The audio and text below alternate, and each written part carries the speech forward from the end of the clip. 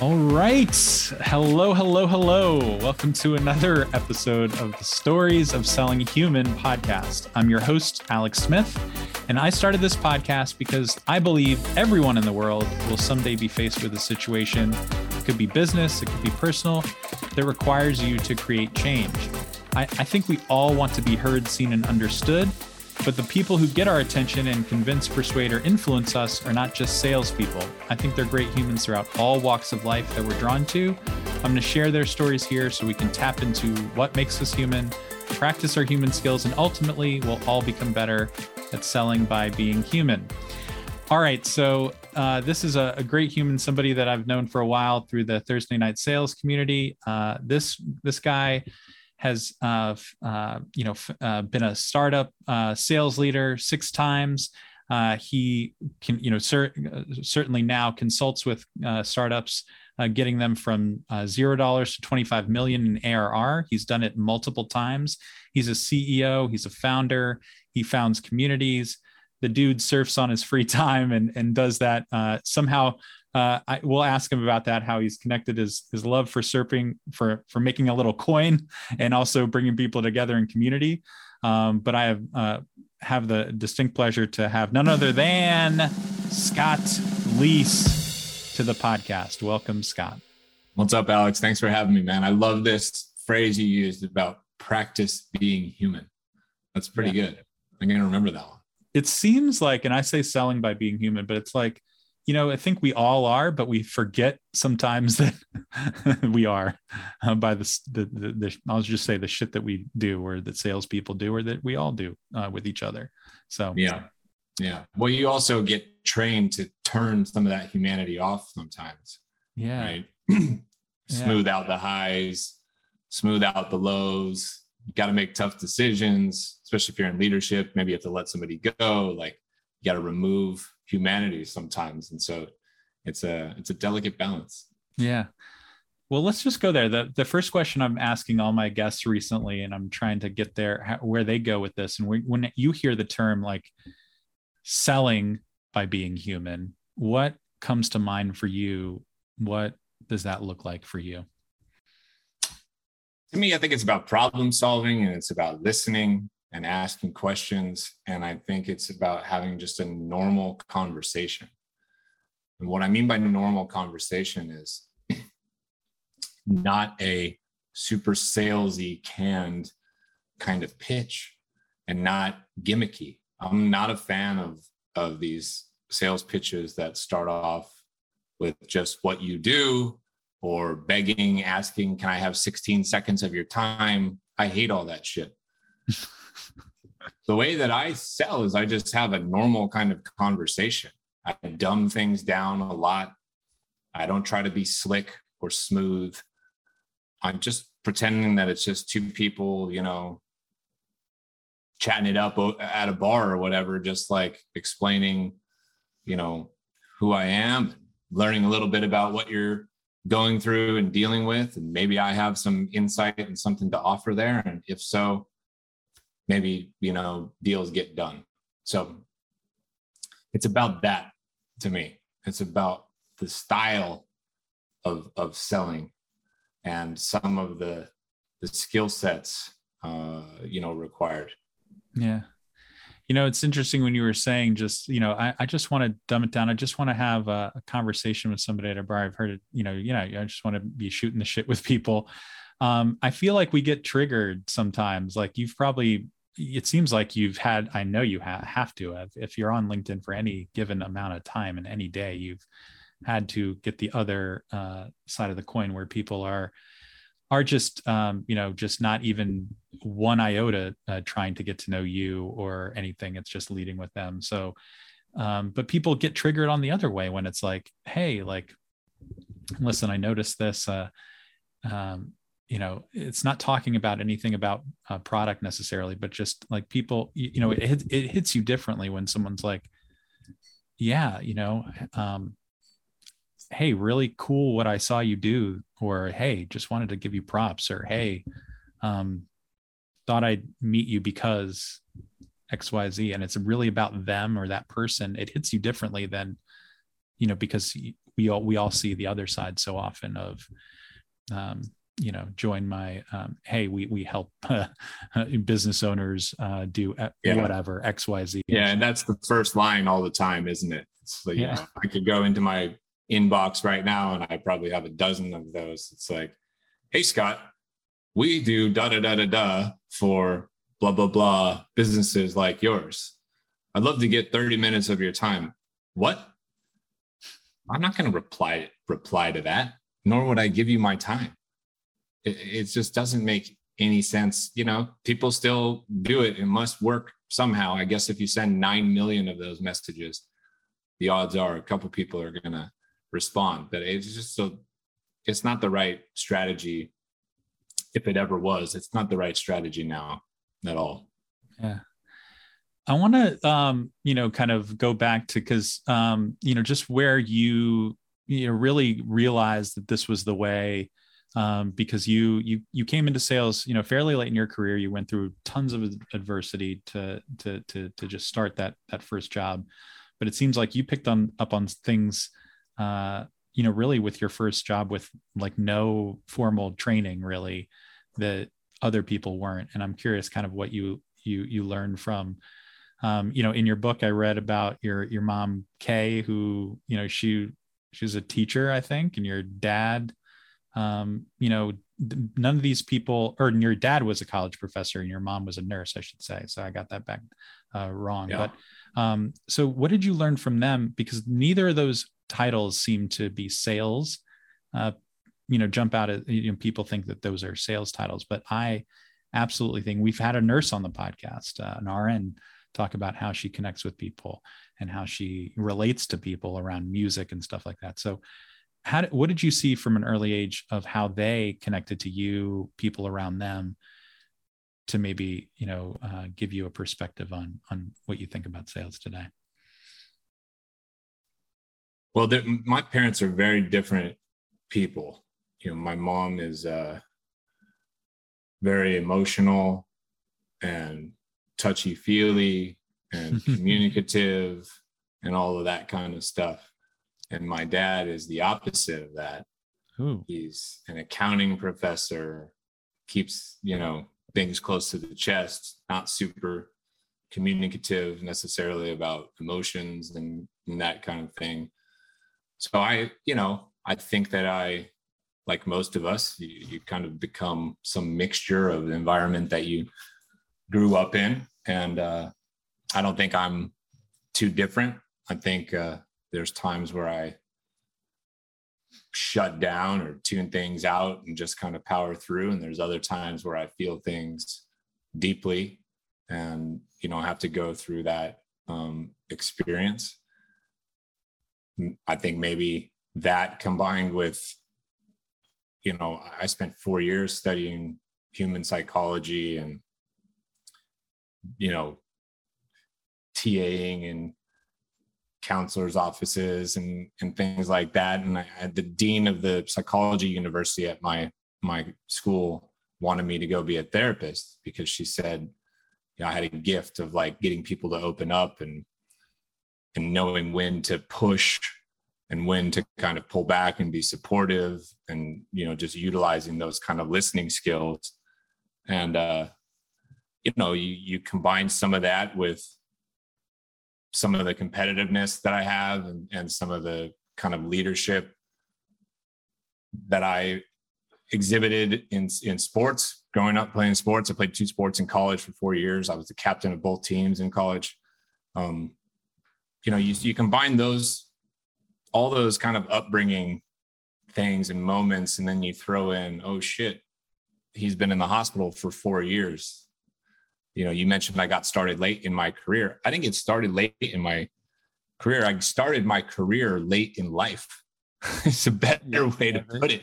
Yeah, I never had a job. I never really had a job until I was 27 years old. Yeah. Any kind of career job, right? And I don't know, my parents never talked about business and never talked about money. It wasn't something that I learned from them. It was just somebody told me, hey, you should try this. And I didn't know what else to do with my life, frankly, because I'd been so far removed from academia and things that I was doing before.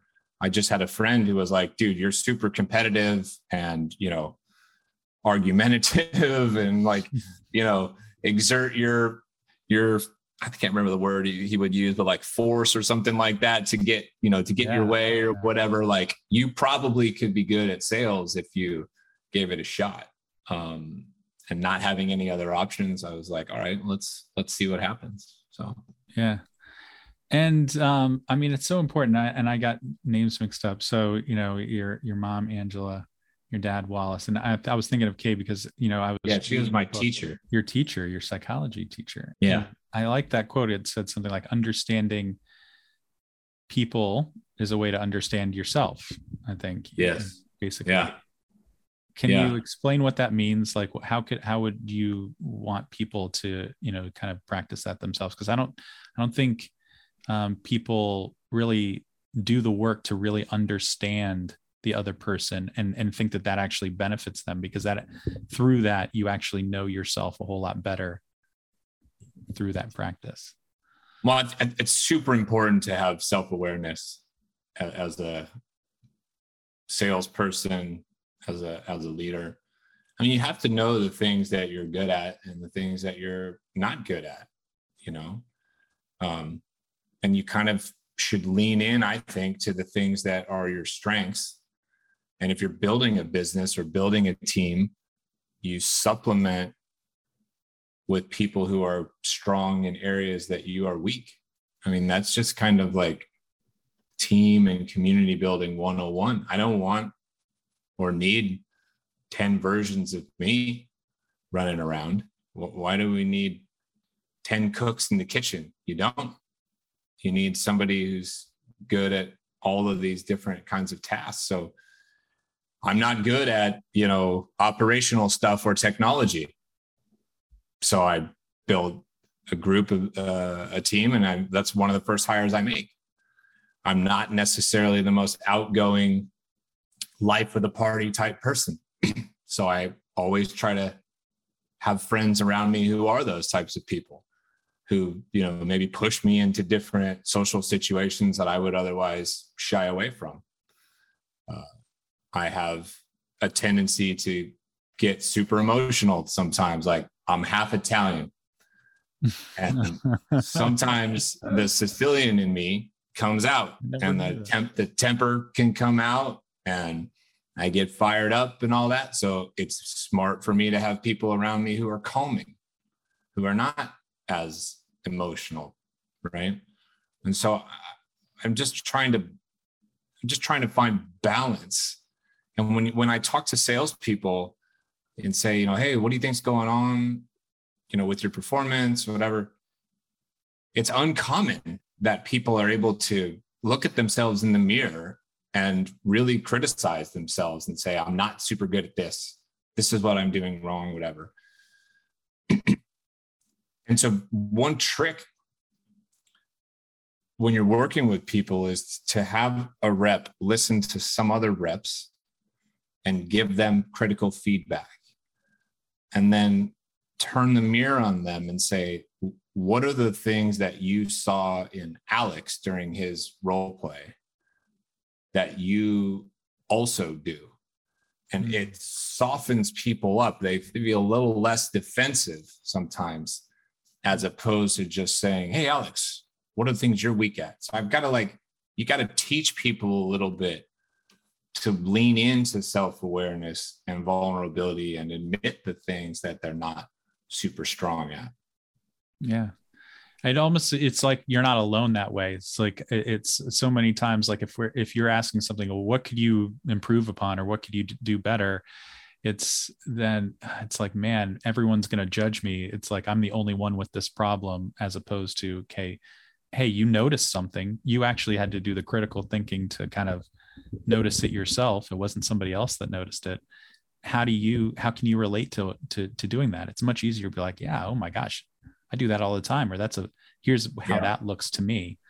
Yeah. Well, you think about the sales rep who comes running to their manager and says, What am I doing wrong, Alex? I'm doing everything I'm supposed to be doing. What am I doing wrong? Well, the sales manager can tell him, well, you're not doing this, that, and the other. The smart sales manager would say, well, what do you think is going wrong? And then let the salesperson speak. It's no different than therapy. If you came to therapy and said, I'm upset, I'm depressed, I don't know what's going on, my first words would be, well, what do you think's going on? What's making you feel that way? Right? You don't just jump in and tell somebody the answer. You help them arrive at the answer on their own. And you're just kind of guiding them and steering them that way. Yeah.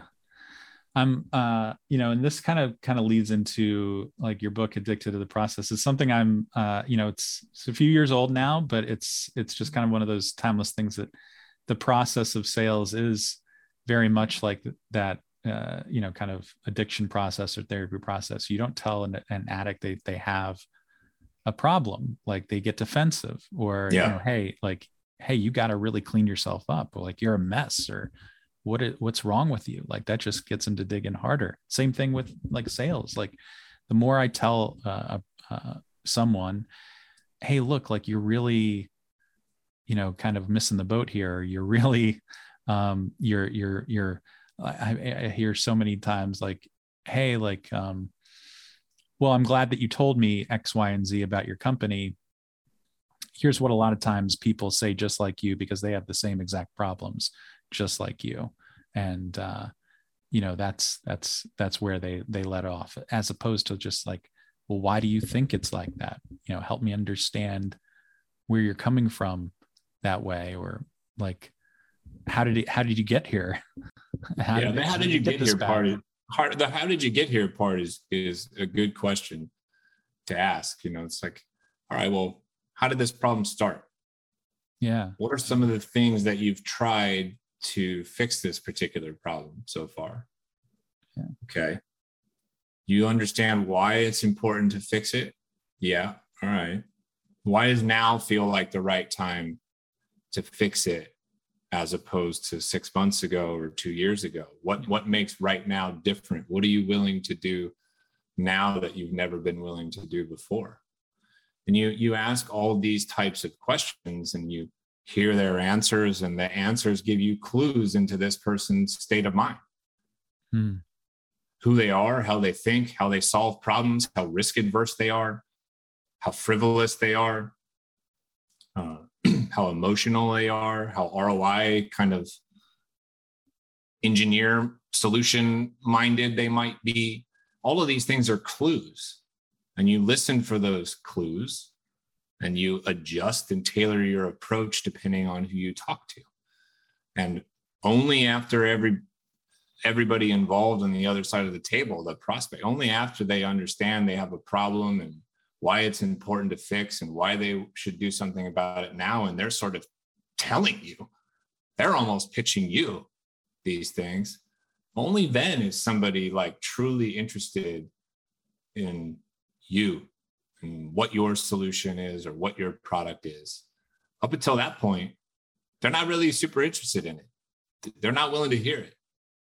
And people screw that up, I think, far too often. Yeah, I agree. Let me ask you just kind of like a tactical thing. Have you ever tried this approach maybe to a new person you've tried to get business from on LinkedIn? Because I think this is like so critical, and people just miss this so much when they connect and then just right off the bat, they're launching into I get it from recruiters all the time. Hey, Alex, like, would you be interested in XYZ job for this much money, as opposed to just, seeing if I have a problem, or where like, hey, Alex, like, do you have 30 minutes to talk about an awesome opportunity? Or, do you have a way or see, those are too direct even from, if I was the recruiter, and you were somebody I was trying to talk to about the job, right? My connection request to you would be something to the effect of, Alex, looks like you've been with such and such company for a little while. Not sure if you're looking to make a move or not, but if you ever are, happy to help. by the way, listen to your podcast episode with Scott. Yeah. Loved it. Keep up the good work. Yeah. And then I'd shut the fuck up. And I would see whether or not you connect with me, number one. If you do, that's a good sign and signal. Do you reply? And then if you reply, I take the conversation, from there. Right. Yeah. I don't need to message you straight away and be like, hey, can I get 30 minutes of your time to talk to you about this new gig? Why? You don't even know if Alex is unhappy or not. I know. I've never had that is such a simple approach. And I hope, I'll go back and people can listen to this if they're a recruiter, but it seems so simple but 99% of the things are, love your background at Docebo. You'd be a perfect fit for XYZ. I've only been there for like a year and a half. I wasn't a perfect fit a year and a half ago when I applied. So what does it mean? What about my background did you love? What's the top contact? There's nothing there.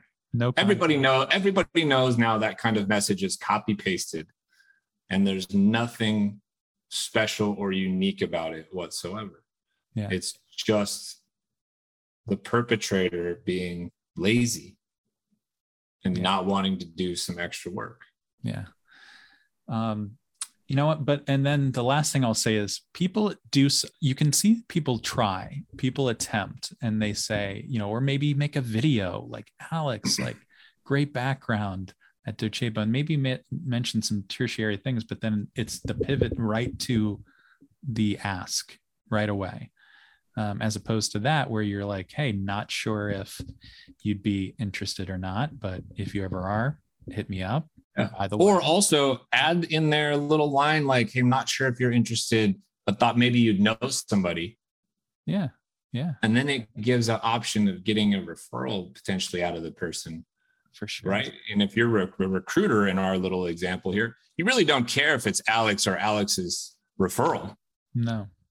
Mm-mm. You're just trying to find good people, Yeah, absolutely. Can you talk a little bit so what you do on a day-to-day basis, a little bit about kind of maybe some of the key messages that you are, when you're meeting with you're meeting with a lot of new, fast growth startups, and they're, kind of looking for, they're looking to grow their sales teams. How are you approaching them, with what you can offer that maybe like someone else can't? Because there's a lot of people that do probably what you do, coaching, consultants. What is, why do you think your approach resonates with those startup CEOs and founders? Why does my approach resonate?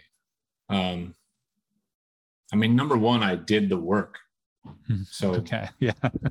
You've been there. You've been in the trenches. Well, I haven't just been, I'm not Right Said Fred with a one single and then off I go. Or nice. Vanilla Ice or whatever. These are great 90s references here. Yeah. I did this shit 6 times over. So while I hear you say, there's lots of other people who do this, I actually sit here and think to myself, there's not that many people who did it 6 times as an operator. In the same exact stage. So I actually believe I am a little bit of a special butterfly because there's not that many people who did it this many times. Yeah. So it's true. Hopefully there's a certain amount of experience and credibility that comes along with that. Mm-hmm. And, part of my approach is that I don't do everything for you. And I'm very upfront about that. And there's some people who want everything done for them. They just want the sales playbook built and written, and the sales pitches are out there, and comp plans designed, and forecasts made, and all that. Well, I'm not going to do that. That's not what I'm interested in. What I'm interested in is teaching founders and VPs of sales how to build and set up a sales organization for long-term success. So my goal is to teach you how to do this so you never have to hire somebody like me ever again. And for some people, that approach resonates. And for those people, I'm the right fit, and they're the right fit for me. The people who want to learn how to do this and kind of co-author and build these things together. Some of that may go back to the teacher in me, rather than somebody who's just like, get out of the way, Alex. We do this for you. Right? When I was a sales manager, I can't even tell you how many times reps would try to hand me the phone and be like, close the deal for me, you know? And as a rookie sales manager in your early days, you grab the phone and you close the deal and you look like a fucking hero, right? And you feed your own ego and the deal is in and all that. But you really did a disservice to that rep. And I think about this the same way. I could go in there and build all this shit for these founders, but I'm doing them a disservice. And I don't feel good about that. Right? So combination of experience and, you know, a philosophy on this stuff that maybe is a little different from some other people. And when you know, are that strong in your convictions about who you are, and again, going back to your self-awareness, I'm sure there's deals that you're like, man, this could be large. This could be a lot of money to me potentially, or a nice name potentially, but not a fit for what you believe in. Yeah. And, you know, that's been a painful lesson a few times for me in the last couple of years. You know, there's a few times where I kind of in my gut thought that this might not be the right fit, and I took the deal anyway.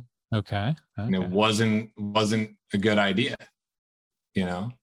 So I have learned, and I'm getting stronger and stronger in my conviction about who's the right fit, who's not, who do I want to work with and why. And I'm not starved over here, you know? You talked about when I go approach people. I don't approach anybody, Alex.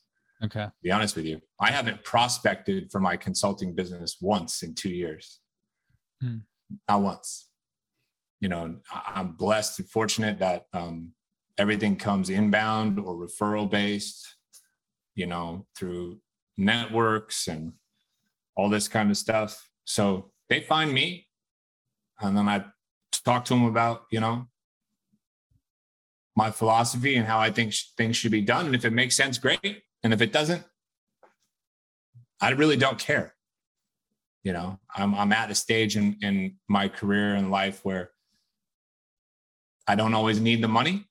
And sometimes I'd rather have a blank calendar than a calendar doing something for the wrong reason with the wrong people. Yeah.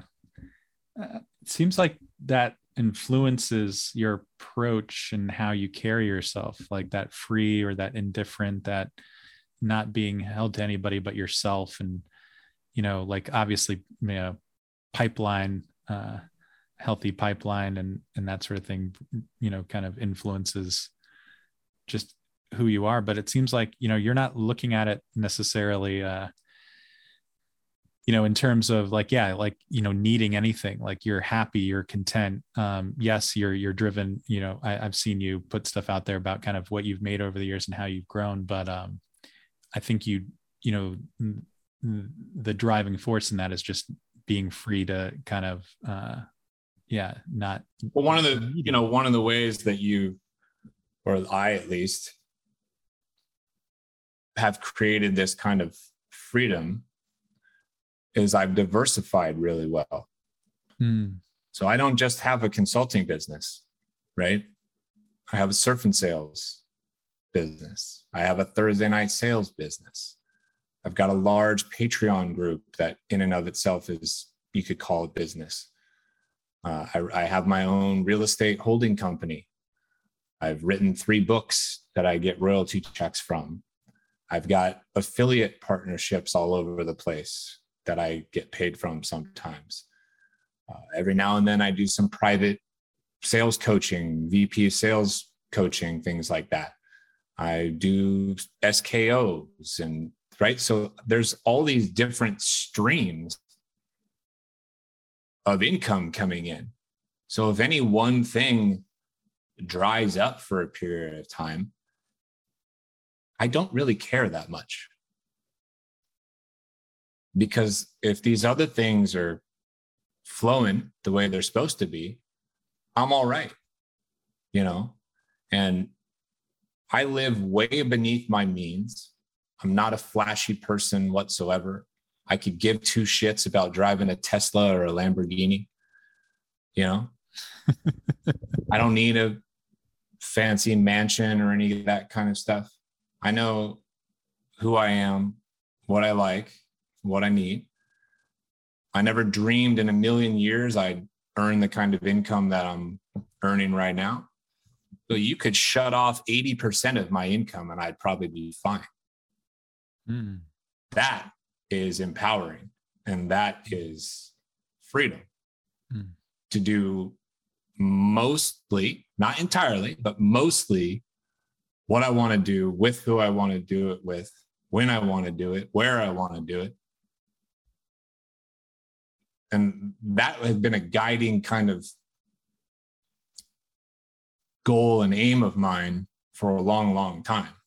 You know, took me 15 plus years to get there, of grinding all the time and being a VP of sales and getting into the office at 6 a.m. and leaving at 7 p.m.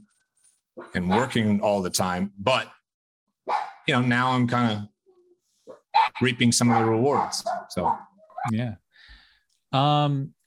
Curious, then how do you look about adding things? Do you look at like a point where you're done adding things? Because it seems like every year there's something that you're doing. There's another book, there maybe a community.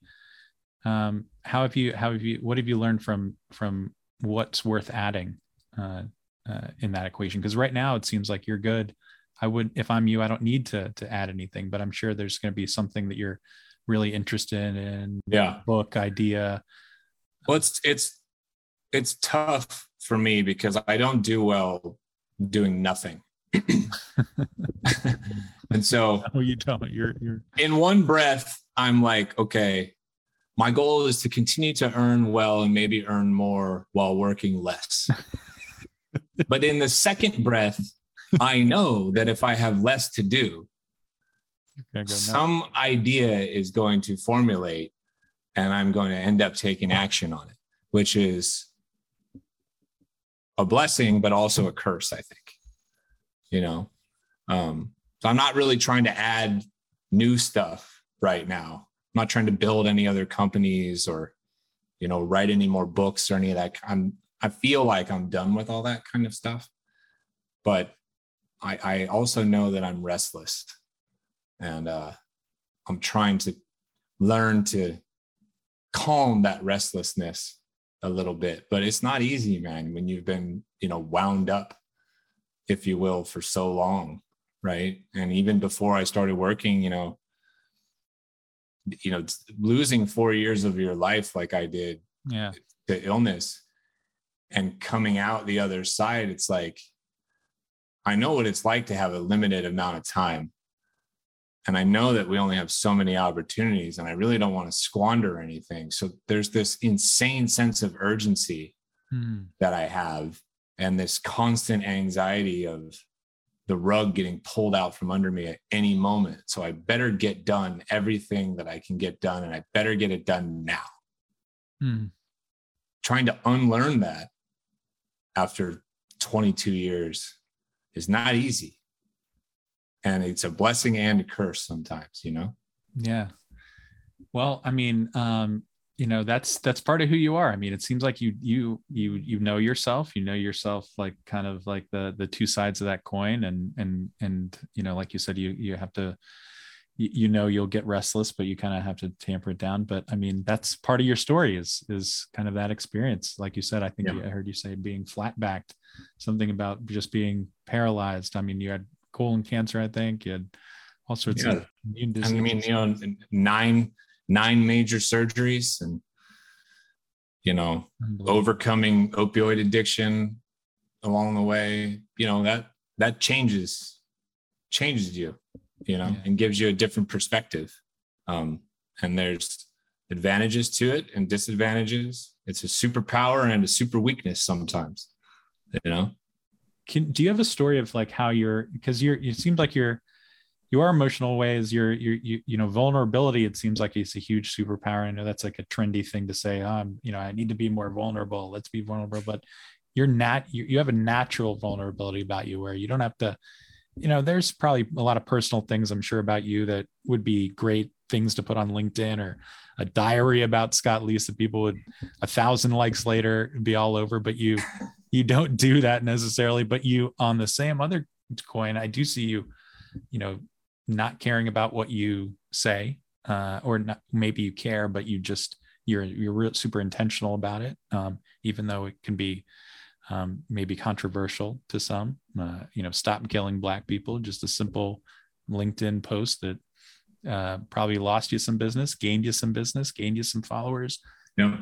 Just controversial. But so talk about how you think vulnerability has, maybe helped you in your career, stories of that, or even maybe. I think there's a way to be vulnerable because it's just part of your story and part of who you are. And there's a way to be vulnerable and craft a narrative designed to get you adoration and get you attention. And I really don't care about adoration and attention whatsoever. In fact, I get super uncomfortable when it starts to come my way. I'm okay being on screen, at Thursday Night Sales, but the moment people start saying something nice about me, I want to like turn my camera off and run away and plug my ears. I don't want all that stuff. I think the part where the vulnerability helped me the most, I think, is because so many salespeople come from trauma and fucked up scenarios, whether it's health or family or addiction or just being lost and not knowing who the hell they are and trying to find a place they fit in and belong. And the old stereotypical sales leader is, some ex-Stanford grad or Cornell grad who played lacrosse with his fucking Patagonia sweater and grease in his hair that is perfectly coiffed and doesn't blow in the wind. Like, yeah. Well, I'm like, I don't relate to that fucking guy at all. I relate to somebody different. And so I think when I, got into sales leadership and talk the way that I talk, dress the way that I dress, act the way that I act, I think there's a lot of people who are like, yeah, I can relate to that because I came from a bunch of stuff. I overcame a bunch of stuff and I don't want to be a sellout. And I think that is the part that has probably served me well. Cool. Yeah, no, I completely agree, because everyone, that's why I'm intentionally put the word, by being human, the word human, because we all have stuff. We all have all these experiences. The greatest, call it a weapon or strength or whatever we have. Like the last person I had on this podcast, Andy Paul, he said, like, we are so caught up in selling to personas and not people. And when did we stop that? When did, like, sales is always between two human beings. Yes. People are trying to automate the process and take salespeople out of it. But unless you take the buyer, the human being, out of the buyer side, you can't take it out of the sales side. That doesn't work. You can't take, automate the sales side and then, there's a human being on the other end, and we're not going to take both people out of that equation. At least I don't know, think in my lifetime with AI. So it's like, not anytime soon, at least. Not anytime soon, let's hope. But like, so it's we all have these unique things and we don't lean on them enough. Like you're leaning on all these experiences, your self-awareness, and people, salespeople have so much strength in that. Because like, as soon as that click happens where someone's like, I'm dealing with a real person here. I'm dealing with someone who's just trying to get to know me. They're not this sales person that I know, because I even think of it like I see it on LinkedIn. If I'm reaching out to somebody, someone sees my title, AE Docebo. Oh, if he's connecting with me, he's got us here. Where's the pitch coming? It's going to come. I've even had people, what do you need, Alex? What are you talking about here? Hey, I'm just trying to get to know you, man. Like I noticed something I wanted to say was cool. That's it.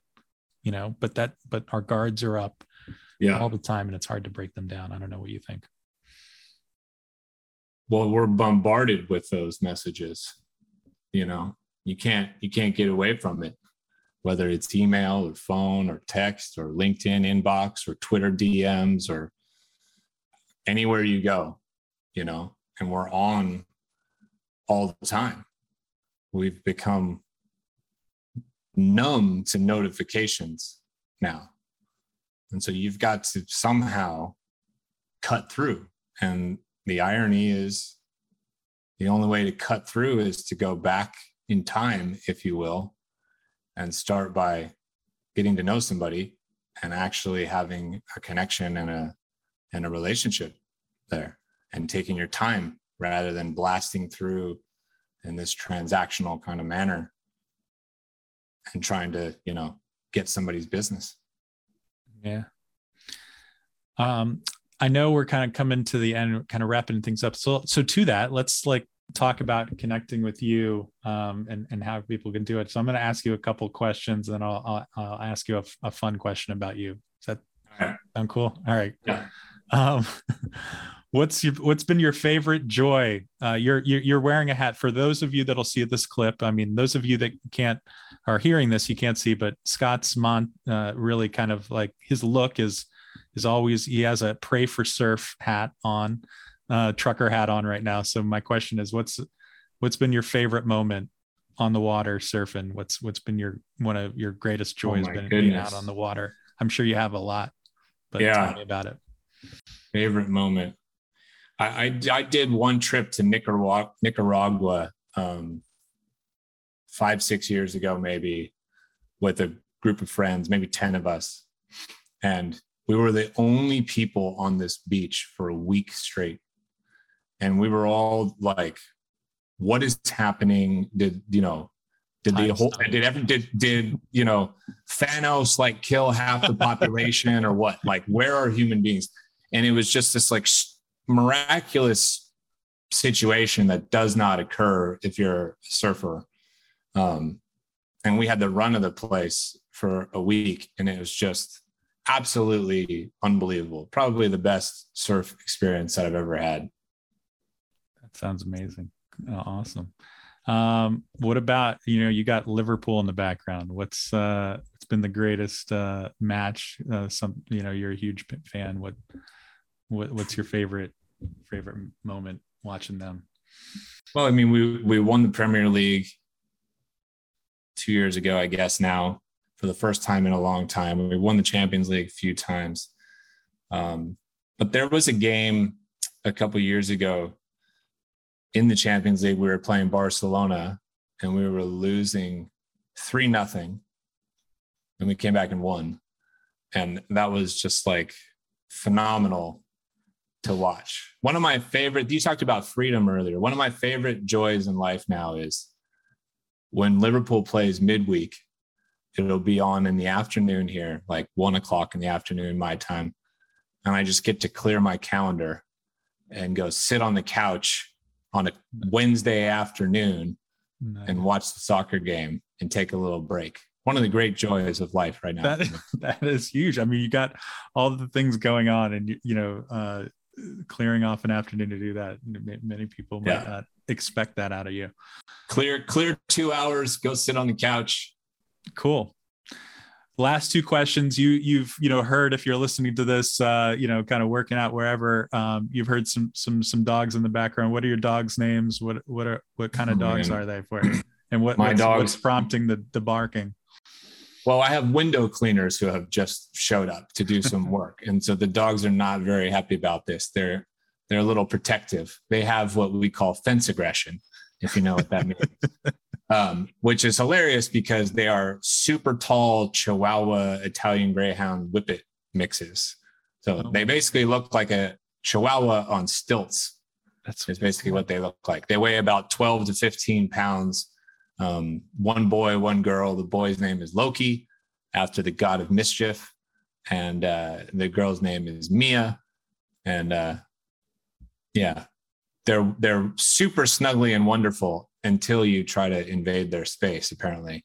And then they go nuts and try to wreck your podcast episode. That's hilarious. It didn't wreck it at all. So I thought my dogs, I'm at my mom's house today, and they have 2 dogs, Sparkles, that's like a Shih Tzu Chihuahua, little mini, probably your Loki or whatever, little dog that goes nuts. But then another one's like I don't know, just a lab or something like that just barks incessantly. And they're just, I don't know if they're out, they're not doing anything right now. So they're just, it was the other way around. So, all right, last question. I think we all have these things that are unique about us that people say, you know what, I look at Scott, I look at Alex, that thing that they do is just totally them. And I think we can relate to that. We related on our dogs, but it's like, it's a fun question. So it's just like, what if I asked your wife, your kids, like, something that happened to Scott, something that is just so totally Scott, what would that be? If I asked them, like, what is just something that is, could only or would only happen to Scott Leese, or something that you only do? Something would, like, I would be asked to put something together, some sort of like household appliance type thing or something like that. Okay. And I would get completely confused and flustered and have a total inability to do it. And just sort of throw my hands in the air and be like, fuck this. What am I wasting my time trying to put this thing together for? Can we just pay somebody to do this? And then my 14-year-old son would sort of say, let me look at the instructions. And he'd put it together in like 5 seconds. That's probably what would happen. Because the people who know me best know that I'm mostly useless at real life. Quote, tweet that. Mostly useless. And I like, well, you're pretty good, apparently. Pretty good. Yeah, Larry David and Curb Your Enthusiasm is my spirit animal. He guides me behind me. I love it.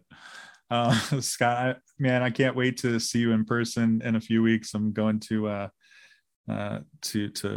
Destin, to Fort Walton Beach, and we're going to hang out, but and have a good time. But where can people learn more about, you, Thursday Night Sales, the community, and just everything you do? Absolutely. Yeah. Well, ThursdayNightSales.com. You check it out. It's a virtual sales happy hour every Thursday night. You can go to surfandsales.com. Check out not only our podcast, but our events down in Costa Rica a couple times a year. And you can always hit me up on LinkedIn, and you can learn about my consulting business. If you're an early stage founder or VP, it's just scottleaseconsulting.com. Awesome. And come at him with something you heard on the podcast, and he just might accept and chat you up. I reply to every message. That's pretty good. That's pretty good. Everything you have. Scott, man, thank you so much for jumping on today. All right, Alex. Thanks, man. All right, buddy. Hey, gang. All right. Wow. You made it to the end. I know your time is valuable, so thank you from the bottom of my heart for spending your time here with me. If you heard a quote you liked, got a quick bit of value, or you have an idea that can help convince others to join, I urge you to take a minute and leave a 5-star rating and review. That helps us gain influence and bring some really great guests on to add even more value to you and others. You can also always contact me directly to tell me your thoughts. I'd love to hear from you. All my info is in the notes. Let's help convince anyone that they have the ability to sell well just by being great humans. And this podcast is proof. All right. See you on the next episode of Stories of Selling Human.